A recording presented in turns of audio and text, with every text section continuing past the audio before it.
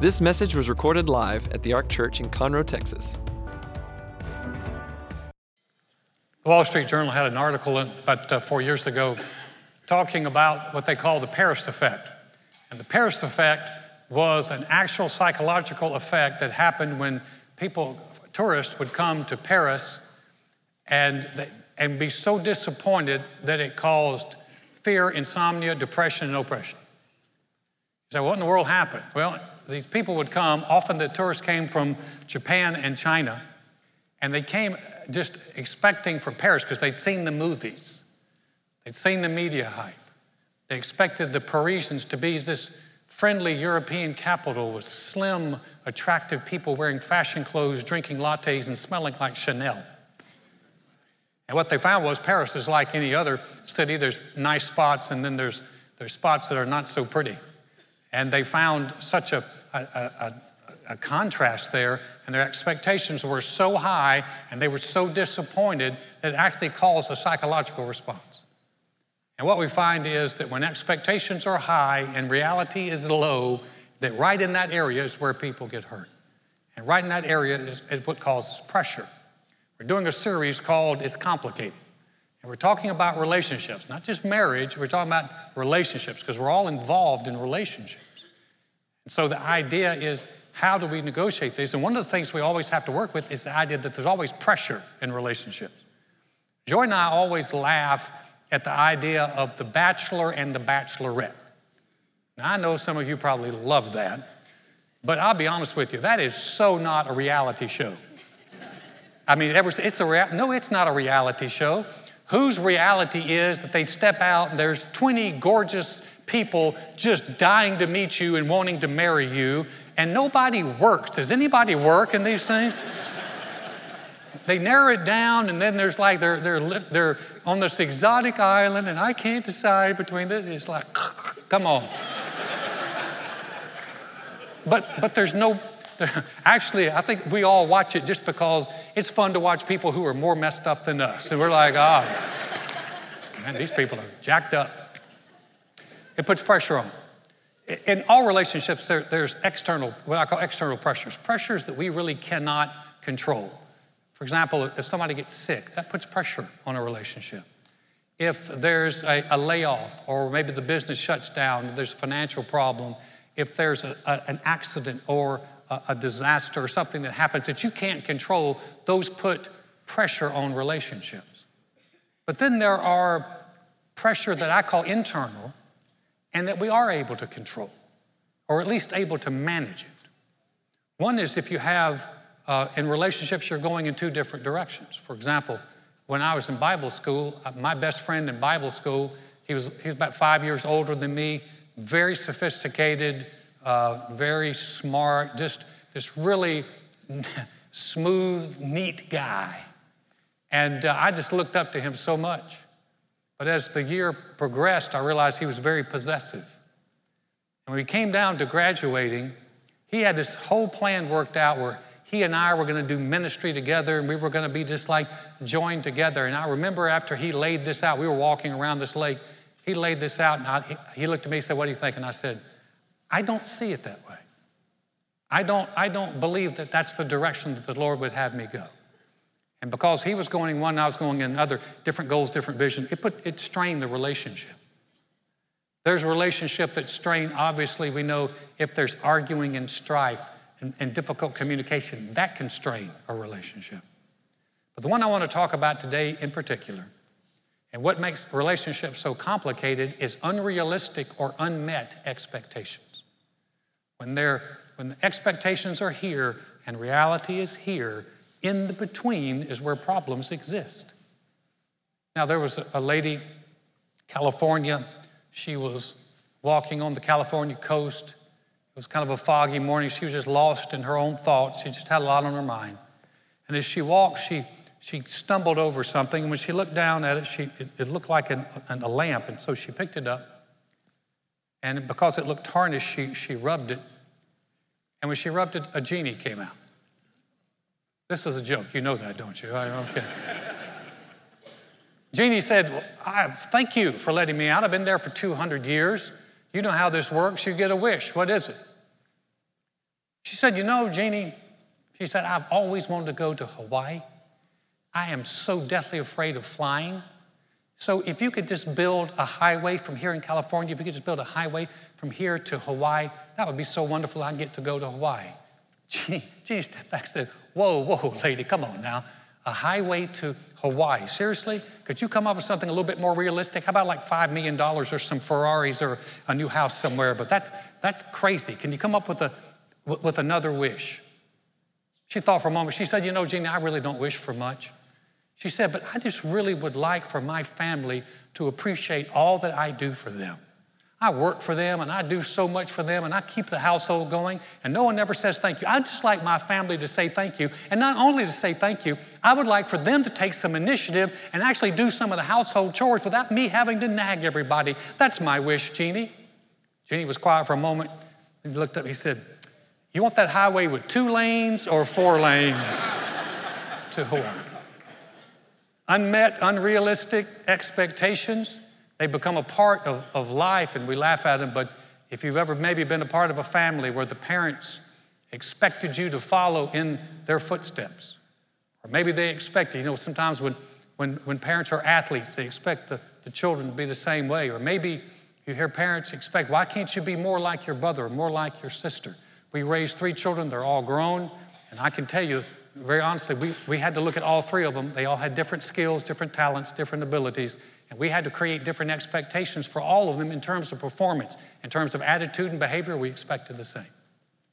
But when expectations get blown out of proportion, and maybe some of you have been subject to that, it can create difficulties inside a relationship, and it makes it tough. And you know, actually, sometimes you can actually get upset at the Lord, your expectations of God. You say, well, Alan, I thought you were supposed to expect big things from God. We are supposed to expect big things from God, but we get in trouble when we start telling them how He's going to do it and how it's going to get done.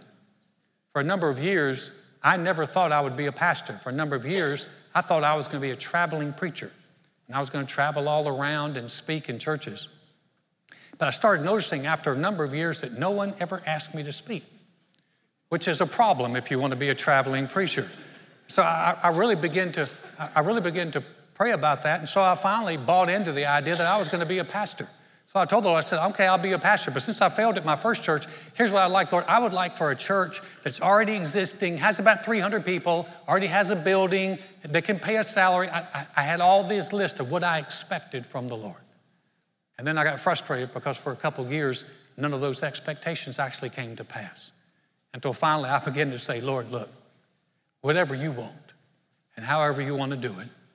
And He just put it on my heart to start the Ark in Conroe. I didn't want to do it. But when I asked Him, I got His idea. You know, that's one of the secrets to a relationship. A relationship with God is that we learn to wait for Him. David knew this. Look what he said here in the Psalms. My soul waits silently for God alone, for my expectation is from Him. He only is my rock and my salvation. He's my defense. I shall not be moved. So here's the big thought this morning. The big thought is the more we learn to look to the Lord and lean on the Lord, the less pressure we put on people around us and the less expectations. And so we begin to dial it down. David said, you know what? He said, people can help me, but Lord, I'm looking to you. And if you read through the Psalms, you'll see that where David talks about that a lot. He said, it's better to trust God than to put trust in powerful people. He didn't say you couldn't trust powerful people. He said it's just better to trust God.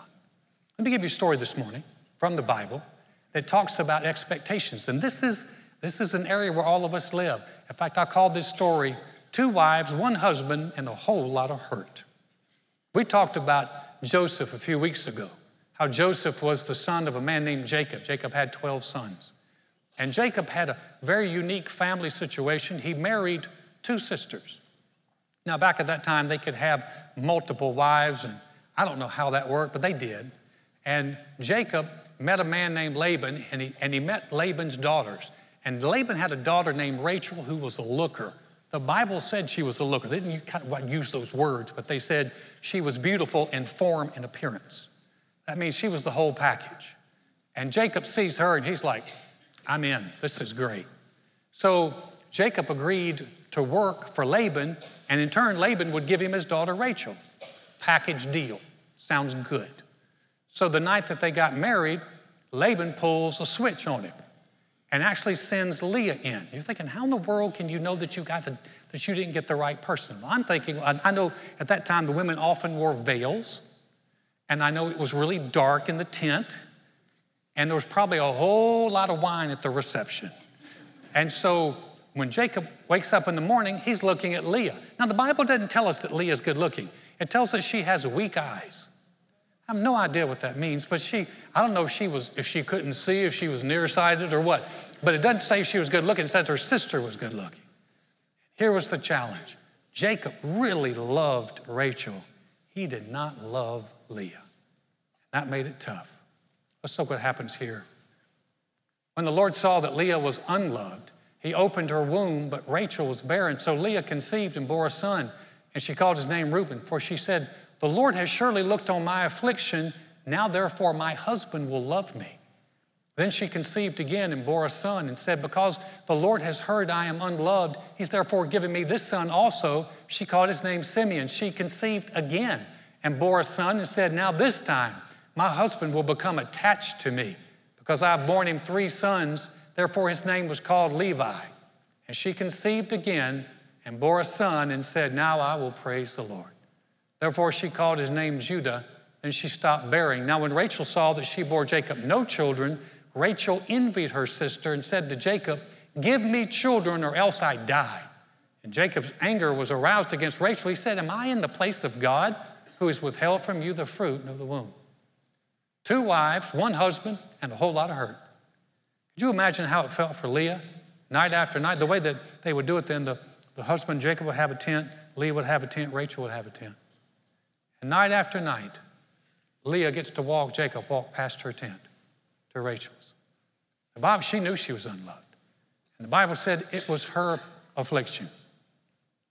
I realize that that's probably one of the most difficult things. Psychologists have said that rejection is actually physically painful to people. And it sends off the same messages in our brain that actually being hit would. It's a painful thing. And to be unloved is such a painful thing. And some of us have often experienced that, or maybe you've experienced it now, and maybe you've watched people walk past your tent for a long time. The good news is, and I love this little phrase, and God saw that Leah was unloved. Aren't you glad God saw it and that God helped her? And if God saw Leah, then God can see you and he can help you. Leah called it her affliction, but she had an unrealistic expectation that if she had children, that it would cause Jacob to love her. So she's thinking, okay, I had a son. Now he'll love me. Now I had another son. Now you realize at that time, having sons was like prized thing. But she kept having these children, and she kept thinking, now he's going to love me. Now he's going to be attached to me now. And what we're dealing with is another unrealistic expectation, and it's this. And this is tough, but it's so true. You can't make someone love you. Over the years, I've talked with people, and I've encouraged people, don't beg, don't beg, don't beg. My pastor used to say that, don't beg. His daughter got left by a man, and Pastor Osteen told his daughter, Lisa, don't beg. But you can't make somebody love you. It would be great, but she couldn't do it. And all those children was not making Jacob love her. So she was unloved and unrealistic. Rachel was loved, but still unrealistic. Rachel got envious of her sister. Now, if you read the story, the whole story about Rachel, Rachel sounds like a diva. Just look straight ahead. Don't be looking at people around you. She sounds like a diva. If you read the story, it sounds like she kind of ran the show, and she's the pretty girl, and she gets all the attention, and she's running the show. And it says she was envious of her sister. You know what's interesting? The Bible never says that Leah was envious of Rachel, even though Rachel was the one that was loved. And so she comes to Jacob. She can't have kids. She comes to Jacob and she goes, give me children or I'm going to die. And it made Jacob mad. Why? Because Rachel just asked him to do something that only God could do. He obviously could have children. He had 4 at this time with Leah. And it made him angry. He's like, I'm not God. And she asked him to do something that only God could do. And boy, whenever you start doing that, you talk about unmet expectations. That's an expectation here that you'll never be able to meet. But you know the beautiful thing about this story is that Leah must have finally come to a good place. Because the fourth child she named Judah. Judah means praise. And so finally with Leah, she comes to a place where she said, you know what, I'm not going to expect Jacob to love me. I'm not bitter. She wasn't bitter. She said, now I'm going to praise the Lord. Now she says, I'm going to praise God. God's given me these 4 sons, and now I'm going to praise him. And she simply begins to say, you know what? My expectations aren't in Jacob anymore. God, I'm looking to you. I am going to praise you. I think some of us need to have a few Judahs because people have let us down, but we need to say, God, you will never let us down. You're the one who is faithful to us. And what's very interesting is that Judah is the tribe through which we have David and we have Jesus. Judah, praise. Oh, and here's the good news for those of you who think, well, that's not right about Rachel. You know, Rachel died early. Sure, that just broke Leah's heart. Oh, she died early. And Rachel died early. Leah stuck around. And when Jacob was buried, he was buried not beside Rachel. He was buried beside Leah. So in the end, that relationship was something that evidently she became so valuable to him. So that can happen. The Lord's good. So how about you? How about us? How do we recalibrate expectations? Because expectations, when they're off in our relationships, can really create some challenges. So here's the first one. You have to really examine your expectations to say, are they realistic, or am I asking someone to do what only God can do in my life? When Joy and I got married, among the many things that disappointed her was this one, was the idea that when she thought that when we got married, that when we went to sleep, I would hold her in my arms and that we would sleep together. Just me holding her until she fell asleep. No.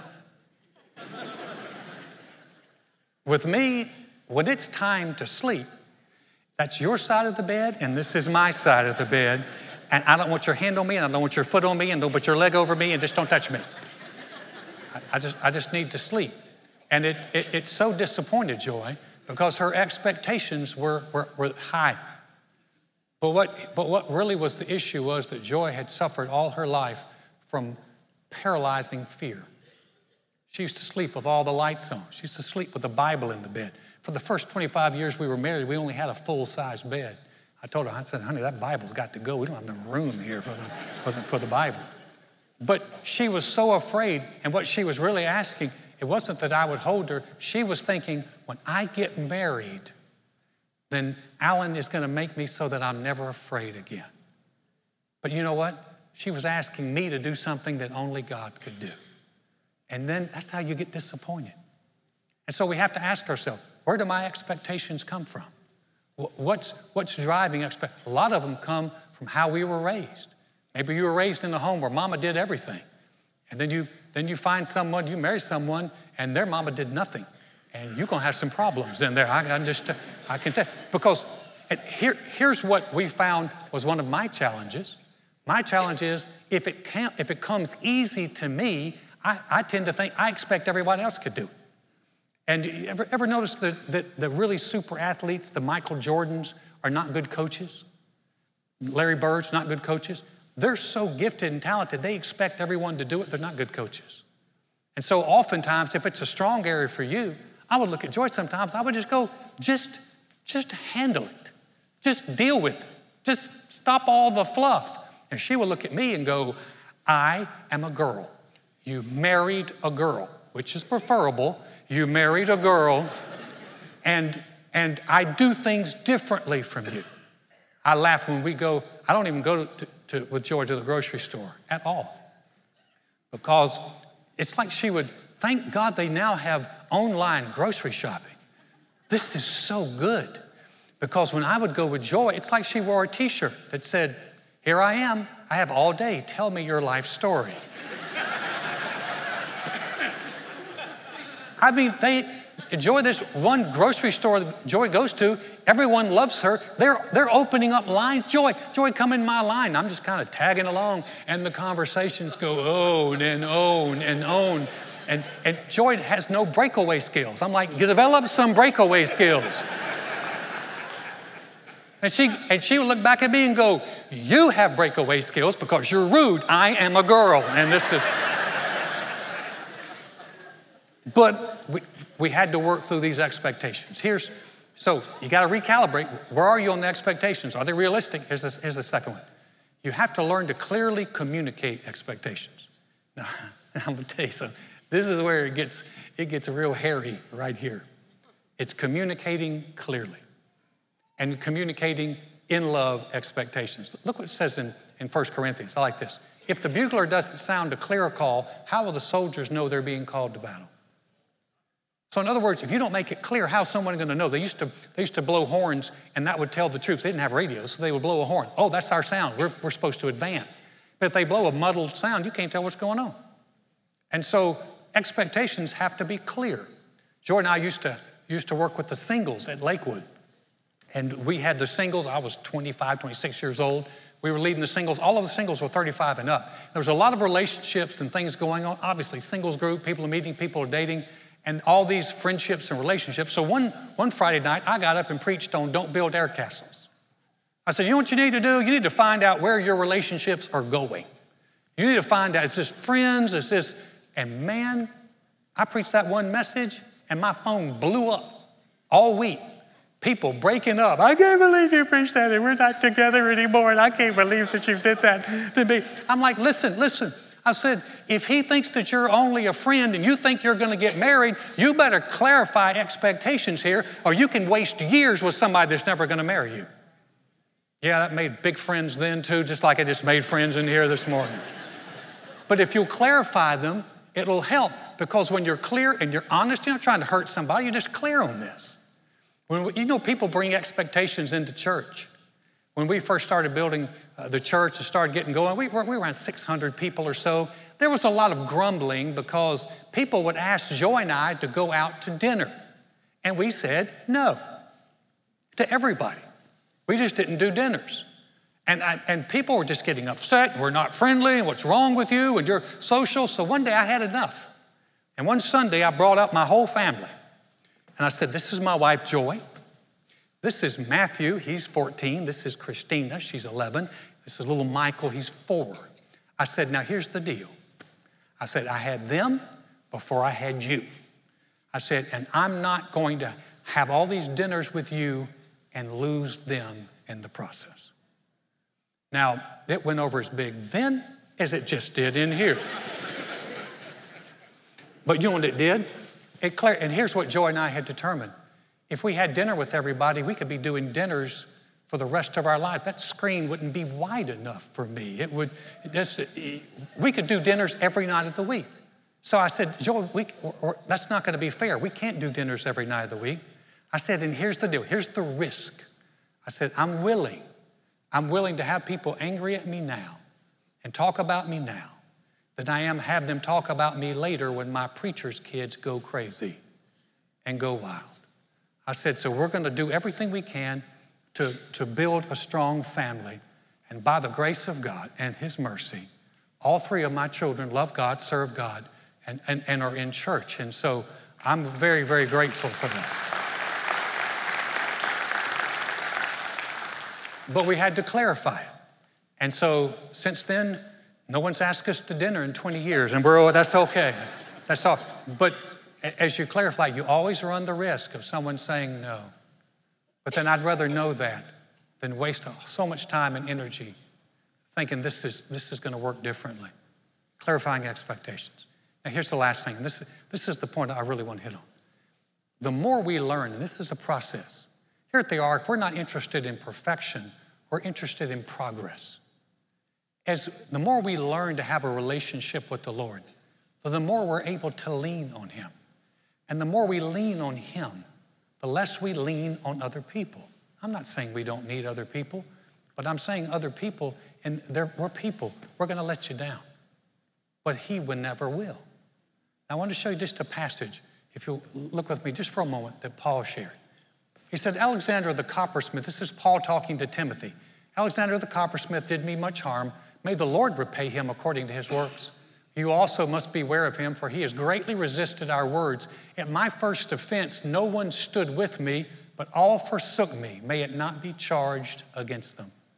But the Lord stood with me and strengthened me, so that the message might be preached fully through me and all the Gentiles might hear. Also, I was delivered out of the mouth of the lion, and the Lord will deliver me from every evil work and preserve me for his heavenly kingdom. To him be glory forever and ever. Amen. Paul was always dealing with opposition. Alexander evidently was a coppersmith, maybe taking him to court, constantly opposing him and resisting him. And I like how Paul handled it. He said, Lord, you repay. The people who try to do you harm, the Bible said, don't take vengeance on yourself. Lord, you deal with them, you repay them. But then what he said next I thought was interesting. He said, at my first offense, nobody stood with me. Everyone left him. And that's a horrible feeling. You're standing up and you're trying to defend the gospel and you're looking around for your friends and the people who've come with you and you can't find them. They all left. You know, I don't know about you, but that'd make me mad. I'd probably written to Timothy and said, everybody forsook me. I have taken them off the prayer list. There's a tendency to be angry, but I love what Paul said. He said, Lord, don't hold it against them. What's he saying is, Lord, forgive them. Listen, when you don't have huge expectations on people, it's easier to forgive them. And you go, okay, they're just people. But I love what the Lord said next. He said, but the Lord stood with me and helped me and delivered me, and he will deliver me. Listen, guys, here's the deal. People may not always do what you expect them to do. In fact, I can tell you that they won't. But I can tell you the one who's always faithful, that the same Lord who delivered Paul will deliver you. And the same Lord who stood with Paul will stand with you. And the same Lord who strengthened Paul will strengthen you. And if you'll stay with him, he will deliver you from every evil work and get you out of these situations and preserve you for his heavenly kingdom. And he's the one we can always trust. He's the one that we can put our confidence in. One quick story and I'll quit. 17 years ago, Joy and the children were given an all-expense-paid trip to Disney World. They did not invite me because they know how I am with crowds and heat. It'd better for leave me at home. So they went to Disney World. They're having a great time. Joy, now this is something we've already talked about. Joy's had a tendency in her life to be codependent. Codependent means that I'm not happy unless the other person's happy. And Joy was codependent on me. If Alan's not happy, I'm not happy. If my kids aren't happy, I'm not happy. It's so common. It's a pretty common trait. And we had 20 years, our marriage had gotten better, but Joy was still codependent. And I called and I was down because we were going through some problems here at the church. And I called her and I'm down. And she got the phone call. And when she finished the phone call, she said she hung up. And she looked at the children. She said, I've got a decision I have to make here. I can ruin Disney World for them. She said, or I can make a decision. She said, Alan, I can tell you where I was standing. When she made a decision, she said, you know what, Lord? Whether Alan is okay or not, I've got to be okay with you. And if I'm okay with you, I can handle this. I'm not saying that Joy stopped caring about me. What I am saying is she stopped putting her happiness in my hands. Does that make sense? She stopped putting her happiness in my hands. And what it helped me do was stop leaning on her so much that when I was going through a hard time that I would take it out on her. She started looking to the Lord. I started looking to the Lord. Is our relationship perfect? No. But boy, it has gotten a lot stronger. Because when we lean on him, we don't put so much pressure on others. And that makes that relationship with normal expectations, it makes them so much better. Do I still expect things from Joy? Sure. I expect faithfulness and loyalty and support. Yes. Does she expect that from me? Yes. But they're not unrealistic. No longer am I the source of her happiness. God is. And when that begins to happen in your life, I'm telling you, it smooths out a lot of complicated relationships. Would you bow your head with me just for a moment? If you'll just give me just a couple of minutes before we get out of here. Heads are bowed, eyes are closed. I need to ask a question. Did you come in here this morning and you say, Alan, I don't know where I stand with the Lord. I don't know where I stand with my relationship with him. Or are you here this morning and you're saying, I used to have a good relationship with the Lord, but I got away from him? Well, if either one of those situations is true, applying to you, man, I got good news. We're going to pray a prayer. And it's a simple prayer, but it's a powerful prayer. It's a prayer that will connect you with Him, or it's a prayer that will reconnect you with Him. And He's the one you want most. Because that relationship is one that lasts for eternity and can do such a benefit for you down here. Heads are bowed, eyes are closed, no one's looking. If you're here and you say, Alan, I want that relationship with the Lord, or I want to reconnect, I want to come back to Him, would you pray for me? I'm not going to have you stand up. I'm not going to have you come to the front. But if that's your prayer, would you slip your hand up real quickly and say, Alan, that's me. Would you pray for me? Thank you. Thank you. Hands have gone up all over. Way in the back. Yes, down here in the front. Anybody else? Just say, Alan, would you pray for me? I want to have that relationship, or I want to reconnect with Him. Thank you for your courage. That's not easy to do. Heads are bowed and eyes are closed. You can put your hands down. We're going to pray. Or maybe you didn't lift your hand. You wanted to. Something did, maybe fear, something just held you back. Listen. You can pray this prayer with us. We're going to pray right out of our heart. God hears this prayer. But we're going to pray it together as a church family. Pray this out loud. Say, Dear God, I know mankind needs a Savior. I know I can't save myself. Jesus, I believe you're the Son of God. I believe you died on the cross for my sins. And God raised you from the dead. Right now, I confess you as my Lord, as my Savior, as the one who forgives me and restores me. Thank you, Jesus. My past is forgiven. I have a relationship with you. I'm a new creation in Christ because I've said yes to you. Heads are bowed and eyes are closed still, just for a moment. Father, thank you for every one of those that lifted their hands, and even for those that didn't, but prayed that prayer from their heart. Thank you, Father, for a new life with you, a new start with you, a restart with you, and a reconnect. Thank you for the wonderful plans that you have for them. We rejoice with them. And for all of us, Father. All of us have relationships. Some are really good, some are not. But we ask for your wisdom, we ask for your help, and we know that you are the God who will stand with us and strengthen us and deliver us and stand by us even when it doesn't appear that anyone else is. Thank you that we can count on you. We give you all the praise for that in Jesus' name. Amen. Amen.